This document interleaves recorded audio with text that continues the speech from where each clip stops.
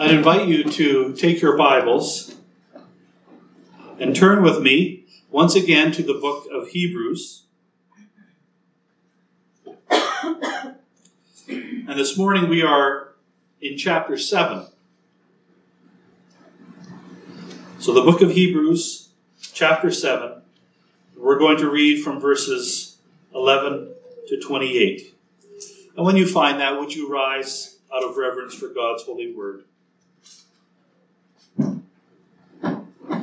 We rise because we recognize that this is not a book like any other. This is a divine book. This is the revelation of God himself through his Holy Spirit as he worked on human capabilities to bring exactly what he wanted to be revealed to humanity, no more and no less. And so let us read once again Hebrews chapter 7, starting in verse 11. Hear the word of God. Now, if perfection had been attainable through the Levitical priesthood, for under it the people received the law, what further need would there have been for another priest to rise after the order of Melchizedek, rather than one named after the order of Aaron? For when there is a change in the priesthood, there is necessarily a change in the law as well. For the one of whom these things are spoken belonged to another tribe, from which no one has ever served at the altar. For it is evident that our Lord was descended from Judah, and in connection with that tribe, Moses said nothing about priests. This becomes even more evident when another priest arises in the likeness of Melchizedek, who has become a priest, not on the basis of a legal requirement concerning bodily descent, but by the power of an indestructible life. For it is witnessed of him, you are a priest forever after the order of Melchizedek. For on the one hand, a former commandment is set aside because of its weakness and uselessness. For the law made nothing perfect. But on the other hand, a better hope is introduced, through which we draw near to God. And it was not without an oath, for those who formerly became priests were made such without an oath. But this one was made a priest with an oath, by the one who said to him, the Lord has sworn and will not change his mind. You are a priest forever. This makes Jesus the guarantor of a better covenant. The former priests were many in number because they were prevented by death from continuing in office. But he holds his priesthood permanently because he continues forever. Consequently, he is able to save to the uttermost those who draw near to God through him, since he always lives to make intercession for them. For it was indeed fitting that we should have such a high priest, holy, innocent, unstained, separated from sinners, and exalted above the heavens. He has no need, like those high priests, to offer sacrifices daily, first for his own sins, and then for those of the people, since he did this once for all when he offered up himself. For the law appoints men in their weakness as high priests. But the word of the oath, which came later than the law, appoints a son who has been made perfect forever. This is the majestic word of God. You may be seated.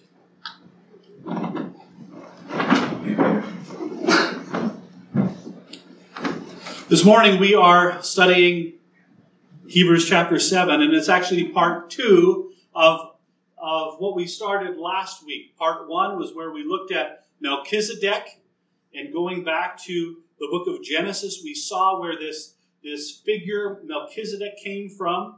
And so we were laying the foundation for understanding how Jesus fulfills the type that Melchizedek had provided, and Jesus is the reality of that shadow.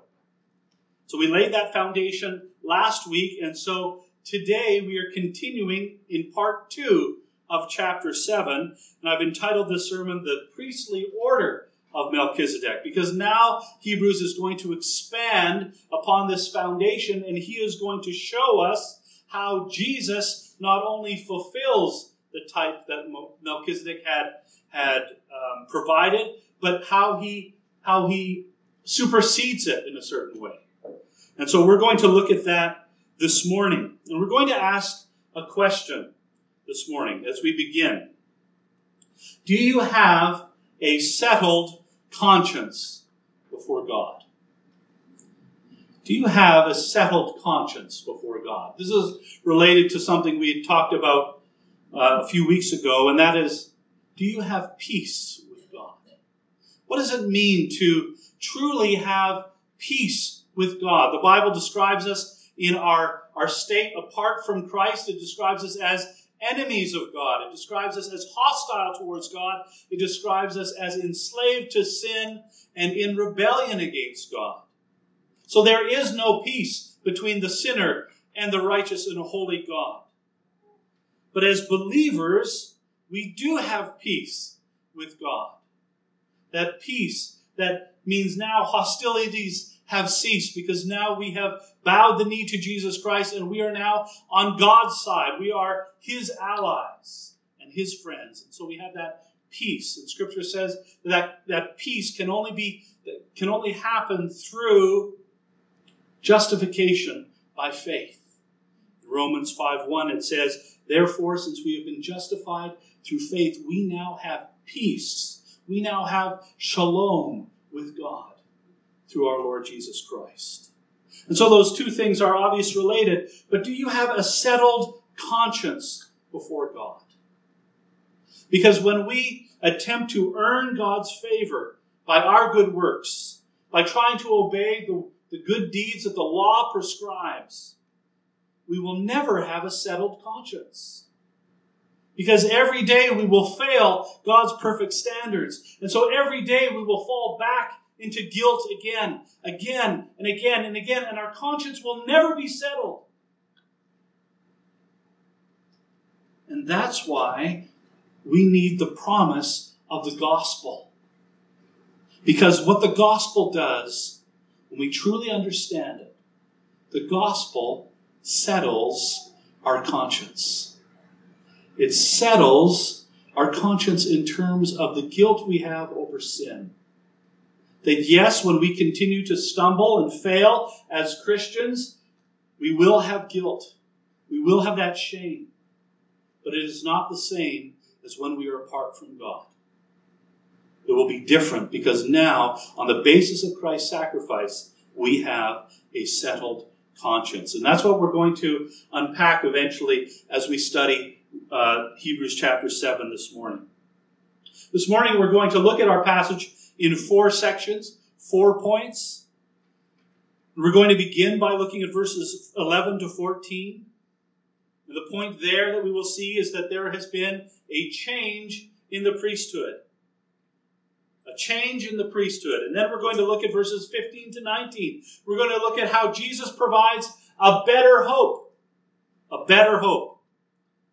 Then thirdly, we're going to look at verses 20 to 25, which is a key section in this chapter. We're going to look at the eternal intercession that our high priest provides. The eternal intercession. And finally, the fourth section will be verses 26 to 28. There is only one perfect sacrifice. And that's what we'll get into a little bit of this business of having a settled conscience before God. Now, if you noticed as we were reading through, this is one of those parts in Hebrews where we have to concentrate and pay attention and really put our thinking caps on, because this is one of those dense passages. So I'm going to do my best to unpack it for us, and I pray that the Lord will be gracious to all of us as we worship the Lord together in the study of His Word. So let's begin this morning by taking a look at our first point this morning, where Hebrews highlights that there has been a change in the priesthood. He has just spent the first 10 verses of this chapter talking about Melchizedek, as we looked at last week. And his whole point there has been that the Melchizedekian priesthood is superior to the Levitical priesthood.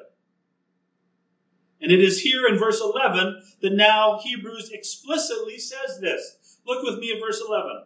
He says, now if perfection had been attainable through the Levitical priesthood, for under it the people received the law, what further need would there have been for another priest to arise after the order of Melchizedek rather than one named after the order of Aaron. So in this verse, Hebrews is essentially saying this: if the Levitical priesthood set in place by the law of Moses was good enough, if it was good enough, if it could actually do what it was supposed to do, if it could actually make people perfect, if it could actually offer satisfactory sacrifices before God that made people righteous and appeased his wrath completely, if it could actually do that, then there would be no need for Psalm 110 to talk about another priest coming in a different order, not the order of Aaron, but rather in the priestly order of Melchizedek. But if indeed another priest is supposed to come, then what is implied there? Well, it's implied that then there's something wrong with the Levitical priesthood. There's something insufficient. There's something not quite good enough. I'm sure you've heard the saying, if it ain't broke, don't fix it. But Hebrews is saying here that if a new high priest has to come to fix things, then that indicates that there was something broke that needed to be fixed. But more than fixed, it needed to be superseded. There had to be a change now in priesthood. But the problem went even deeper than this. Look at what Hebrews says really bluntly a little further down. Look at verses 18 and 19 with me for a moment. He says that the commandment was set aside. Why? Because it is weak and useless. Whoa! That is a shocking statement. But then Hebrews goes even further. In verse 19, he says, the law made nothing perfect. What? The law makes nothing perfect? Then how can we be saved through the law? Jesus said in Matthew 5:48 that we had to be perfect as our Heavenly Father is perfect if we want to enter into the kingdom of heaven. And the fact is that we cannot be saved through the law because the law makes nothing perfect. It cannot perfect us. It can only condemn us. It can only show us our sin. It can only show us how bad and imperfect we are. Paul said in Romans 3 verse 20 that no one will be declared righteous in God's sight by observing the law. Rather, through the law, we become conscious of our sin. So the law makes nothing perfect. And so the Levitical priesthood does not offer perfection, since it can only offer up imperfect sacrifices. And that is why there was need for a change in the priesthood. That is why there was need for another priest to come. A priest from a different order. A priest who could bring perfection.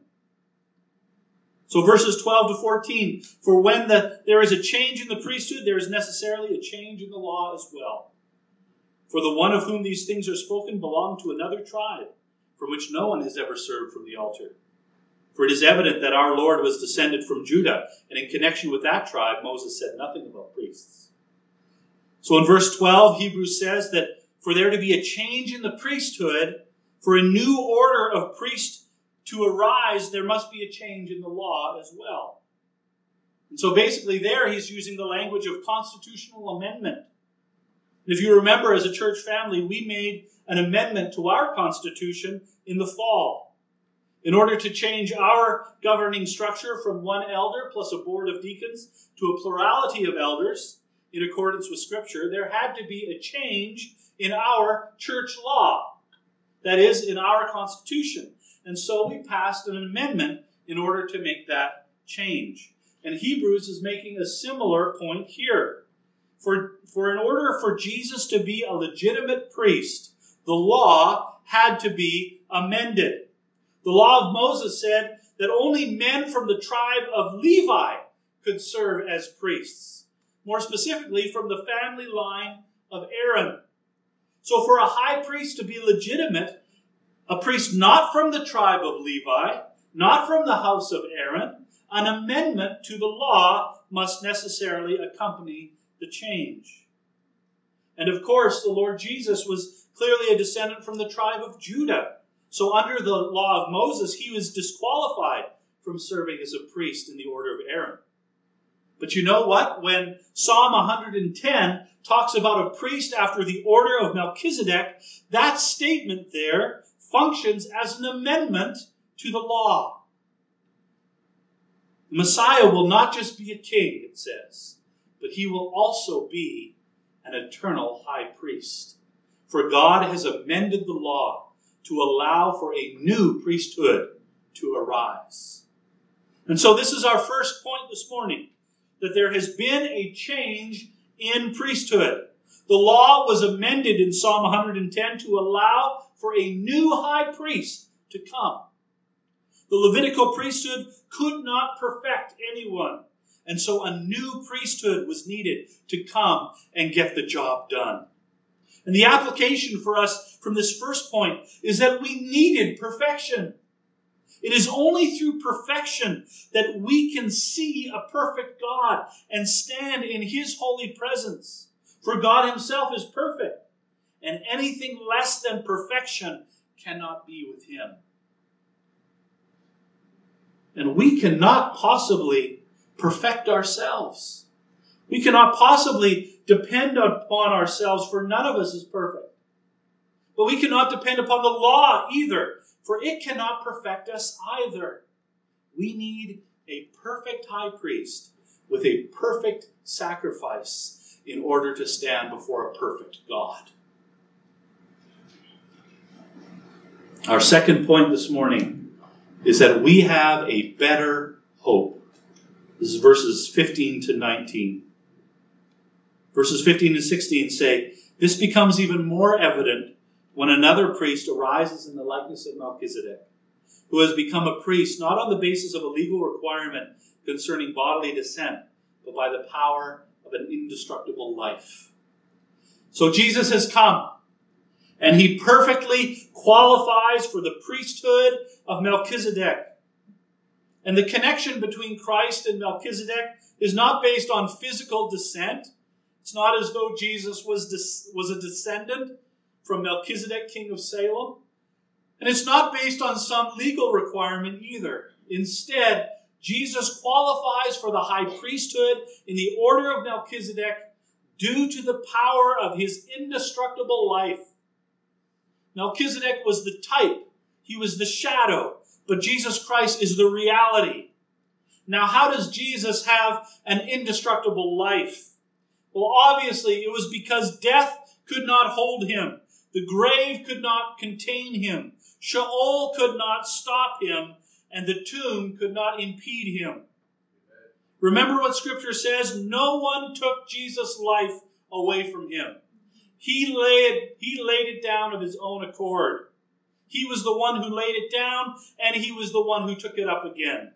John 10 says, Jesus says, "For this reason the Father loves me, because I lay down my own life that I may take it up again. No one takes it from me, but I lay it down of my own accord. I have authority to lay it down, and I have authority to take it up again. This charge I've received from my Father." Jesus had an indestructible life. That is, it was unable to be destroyed. He raised himself up from death. And that is why he qualifies to be the great eternal Melchizedekian high priest. So we continue in verse 17. It says, "For it is witnessed of him, you are a priest forever, after the order of Melchizedek." For on the one hand, a former commandment is set aside because of its weakness and uselessness, for the law made nothing perfect. But on the other hand, a better hope is introduced, through which we draw near to God. What is this commandment that has been set aside in verse 18? Well, it's the commandment regarding the ordination of Levitical priests. The whole priesthood was weak. The whole priesthood was useless. Why? Because it offered up weak and useless sacrifices before God that could not truly bring perfection. So what does that mean? It means that the whole priesthood, the whole temple system associated with it needed to be set aside because something better had now come. A better hope has been introduced. It is better because it is perfect. It is a sure and certain expectation that we can draw near to God. That seems like such an innocent little phrase there. Draw near to God. But that actually means everything. Drawing near to God is the difference between heaven and hell. Those who draw near to God are entering into his heavenly presence. Those who do not draw near to God are under his wrath, and they will spend eternity in hell, Scripture testifies. The application for us to take away from all this is that not only do we have a better hope, but we have a sure hope of drawing near to God. We have a sure hope of drawing near to God. Imagine what it would be like to be under the old covenant. You would always be shaking like a leaf in the wind. Will I be able to draw near to God? Have I done enough? Am I good enough? Have I made enough sacrifices? Are the sacrifices I'm offering, are they good enough? You would never have a settled conscience. You'd always be in a state of worry and anxiety that you won't be good enough or that you won't have done enough in order to draw near to God. But when we have a perfect high priest who has offered a perfect sacrifice, then we can indeed have a settled conscience. For it is not that I have done enough, but rather it is trusting that he has done enough. We can lay down our worry and anxiety because he is perfect, and he has offered a perfect sacrifice, and he has done so perfectly, such that we can draw near to God through faith in him.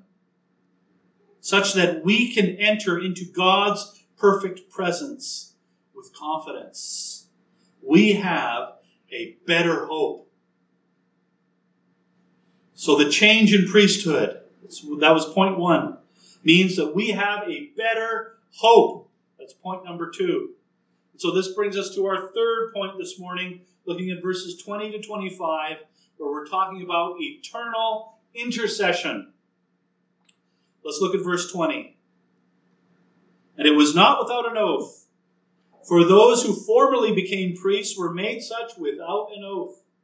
But this one was made a priest with an oath, by the one who said to him, the Lord has sworn and will not change his mind. You are a priest forever.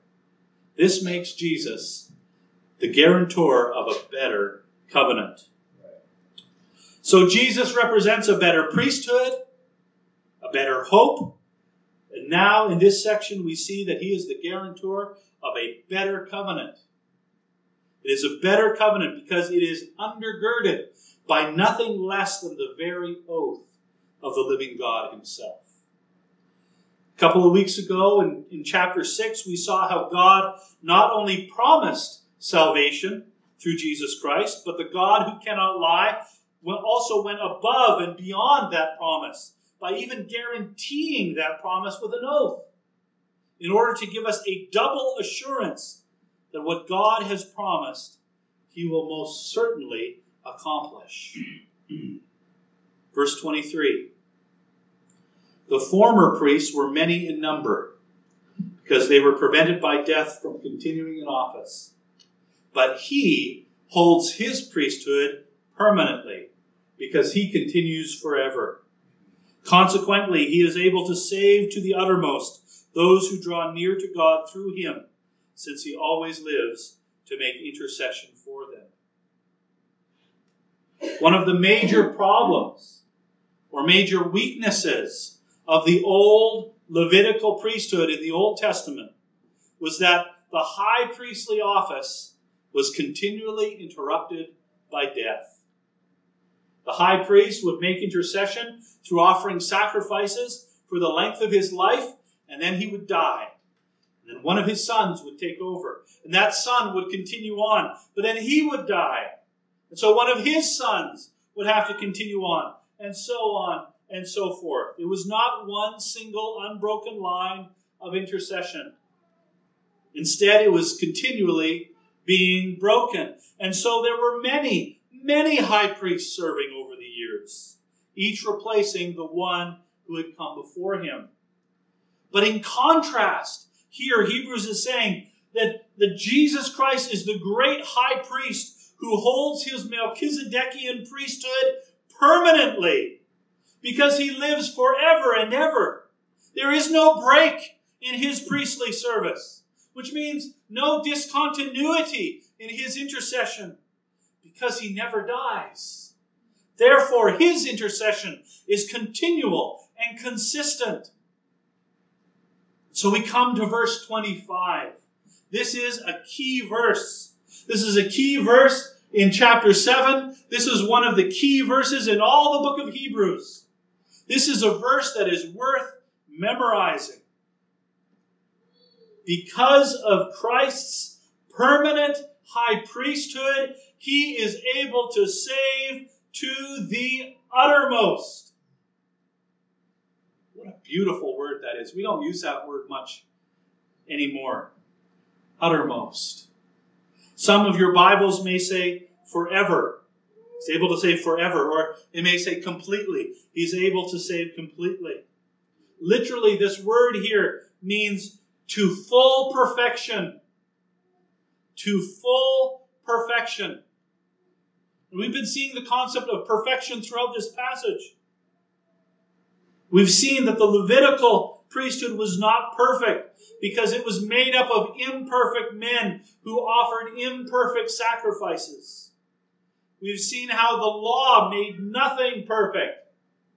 But here is a perfect high priest who is able to save to full perfection, it says here.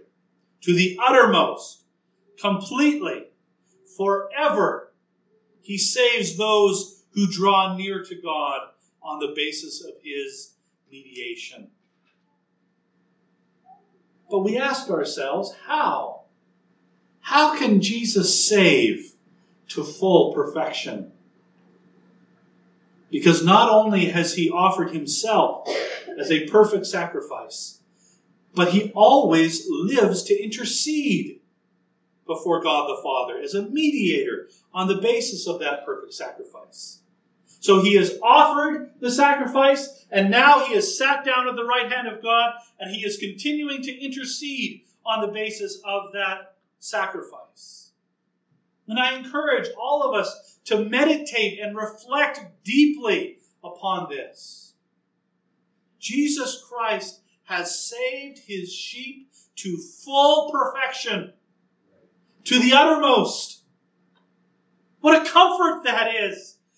What assurance. But even more than that, he is presently, right now, interceding on our behalf before the Father. That means when we as Christians mess up and fail and stumble and sin, and then we repent and seek God's forgiveness, we don't need another sacrifice for that sin. Because Jesus, our high priest, is interceding for us before the Father on the basis of his perfect once-for-all sacrifice made upon the cross. It is like Jesus is constantly reminding his Father of his sacrifice that satisfied all of God's righteous wrath. And so when as a Christian I fall into sin through my struggle with the flesh, I can be confident of forgiveness. Because I know that I have a permanent high priest who is interceding for me. I do not have to fear that God's wrath is going to flare up again at me for my sin. Because the sacrifice of Christ has appeased the wrath of God for all time. Now, of course, this does not give us license to then go out and multiply sin because it's all covered under Christ's intercession. what an ungrateful and unloving response to Jesus Christ that would be. Instead, this idea is a source of full assurance that when I stumble and fall into sin as a Christian, I have the accuser whispering condemnation and guilt into my ear, but I have an answer ready for him. That my great high priest has saved me to full perfection, and I can draw near to God in repentance, for my great high priest is presently interceding for me right now before God. And that's why the Apostle Paul can also say in Romans chapter 8, he says, "What shall we say to these things? If God is for us, who can be against us? He who did not spare his own son, but gave him up for us all, how will he not also with him graciously give us all things? Who shall bring any charge against God's elect? It is God who justifies. Who is it who condemns? Christ Jesus is the one who died, more than that, who is raised." And listen to this. "Who is at the right hand of God, who indeed is interceding for us. Who shall separate us from the love of Christ? Shall tribulation or distress or persecution or famine or nakedness or danger or sword, as it is written, for your sake we are being killed all the day long. We are regarded as sheep to be slaughtered. No! In all these things we are more than conquerors through him who loved us. For I am sure that neither death nor life nor angels nor rulers nor things present nor things to come nor powers nor height nor depth nor anything else in all creation will be able to separate us from the love of God in Christ Jesus our Lord." The author of Hebrews and the Apostle Paul may have been the same person, may have been different. If it's just him or it's they understand the same principle. We have a perfect Savior, a perfect sacrifice, and he is a high priest who is interceding for us even now. So we've looked at a change in the priesthood. That was point number one. A better hope. We've just looked at eternal intercession. And finally, our fourth section, our fourth point today, is that there is only one perfect sacrifice. Look with me at verse 26. "For it was indeed fitting that we should have such a high priest, holy, innocent, unstained, separated from sinners, and exalted above the heavens. He has no need, like those high priests, to offer sacrifices daily, first for his own sins, and then for those of the people, since he did this once for all when he offered up himself. For the law appoints men in their weakness as high priests, but the word of the oath, which came later than the law, appoints a son who has been made perfect forever." This whole chapter, chapter 7, it's been about contrasts, comparing the difference between the Levitical high priesthood and the high priestly office of Christ Jesus. And it's in these last verses, this last section, that the contrast is made the most clear. So verse 26 emphasizes the purity and the holiness of our high priest, reminding us again that he was without sin, and he is exalted to the highest heaven. He is therefore fully separated from anything remotely resembling sin. He is completely holy and completely perfect. And so he is truly acceptable by God the Father to be in his presence. But then in verse 27, another problem is highlighted. Another problem with the Levitical priesthood. What's the problem? It was made up of sinful men. They were high priests who had to offer sacrifices for themselves first, and then for the people. And they had to do this day after day after day because sin never stopped. And so the sacrifices never stopped. Oh, I just sinned. I have to go get that goat and slit its throat and burn it on the altar. Oh, I just sinned again. I have to go get that lamb now, cut its throat, burn it on the altar. Oh, I just sinned again. I have to go get that bull now. I have to cut its neck, burn it on the altar. Oh, nuts. I just sinned again. And so on. And so on and on and on and on without end. Blood was always flowing day in and day out because imperfect sacrifices made by imperfect men accomplished nothing to do away with sin. But what did Jesus do? It says here that he did this once for all when he offered up himself. And so a perfect man offered up a perfect sacrifice himself. And because of that perfection, it never, ever needs to be repeated. If it were ever repeated, then it was not perfect in the first place. Because it is fully perfect, it will not and it cannot be repeated.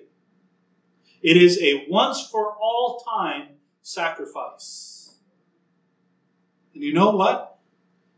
This right here, this is one of the central truths of God's Word that the early Protestants died for when they were burnt at the stake as heretics. Because when a Christian would be in prison waiting to be executed, a Roman Catholic priest would come into that jail cell and that priest would beg the Christian to eat just a single wafer taken from the Catholic Mass. That's all he had to do. All the Christian had to do was eat that morsel of bread and he could go free. He would be released. He would not have to die. And why did that matter so much? Because the bread of the Catholic Mass represents a repeated sacrifice. A recapitulated, reenacted, re-perpetuated sacrifice.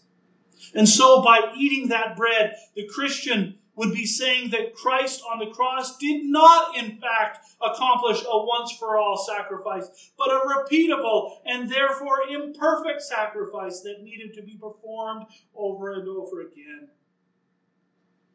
But the Christian would refuse the bread of the Mass and go to his or her death. Why? Because the Christian would rather place his trust in the once-for-all sacrifice of the perfect high priest made at Calvary, rather than trusting in the repeated sacrifices of the Roman Catholic Mass. And so this is why, as Christians, we absolutely reject the Mass. For it is not just wrong and anti-scriptural, but it also turns people away from the truth of the gospel. For it turns Jesus Christ into an imperfect high priest who offered an imperfect sacrifice on the cross that needs to be repeated over and over and over again. But instead, according to Scripture, according to Hebrews chapter 7, we have the Son of God, fully God and fully man. And as a man, he was made perfect through his obedient suffering. And so he is a perfect high priest and a perfect mediator. For as man, he represents us to God and God the Father, and as God, he represents the Father to us. And his sacrifice never needs to be repeated because it was a once-for-all-time sacrifice. This is the very heart of the gospel.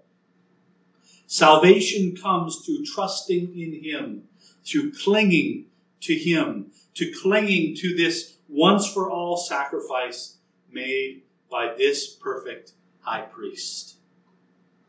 This sacrifice alone is the basis of his eternal intercession. This sacrifice alone settles our conscience before God. This sacrifice alone purchases peace with God. And this sacrifice alone satisfies the righteous wrath of God over sin.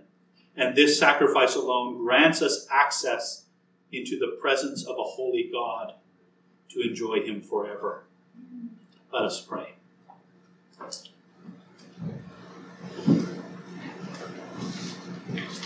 Father God, we thank you so much for your word.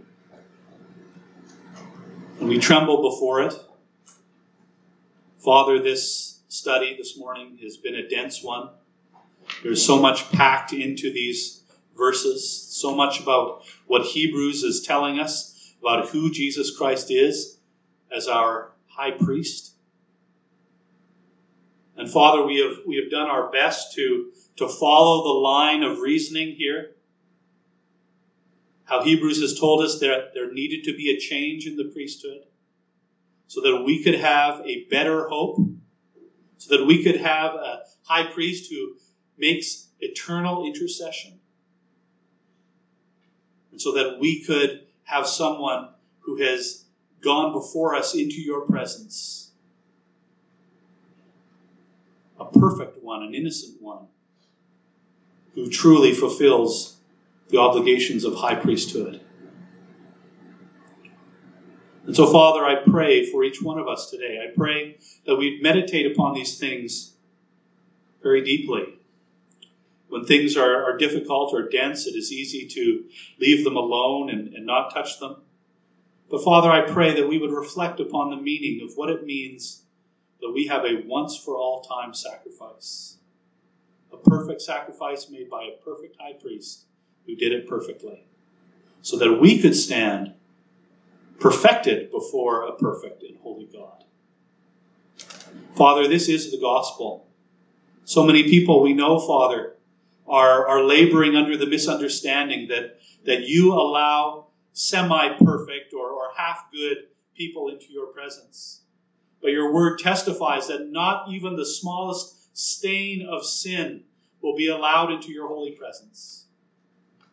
And therefore, apart from Christ, not one of us will be able to approach you or draw near to you. Instead, we will be under your righteous wrath for all eternity. But it is only those who have trusted in the perfect name of Jesus Christ, in his perfect sacrifice,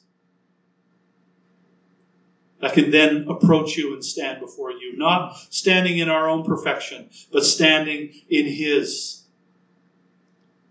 And so, Father, it is my prayer that if there is anyone here who is not a believer and yet has been convicted by these things today, that today would be the day of repentance and genuine faith placed in Jesus Christ, in his name alone, in his sacrifice alone.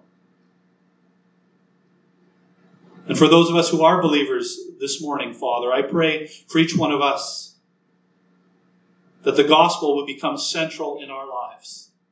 That as we seek to understand it, as we seek to love and grow in the knowledge of our great high priest, we would have a settled conscience, that we would not be overburdened, overwhelmed with grief or guilt or shame, because we know that not only do we have a high priest who has offered a perfect sacrifice, but we have one who is presently, right now, interceding for us on our behalf, so we can run back to him every time in repentance, seeking forgiveness. So, Father, may that be a great comfort and assurance to our souls as we live out our daily lives. We pray, Father, that your comfort and peace that transcends all understanding would guard our hearts and minds in Christ Jesus in all these things. It's in his precious name we pray. Amen.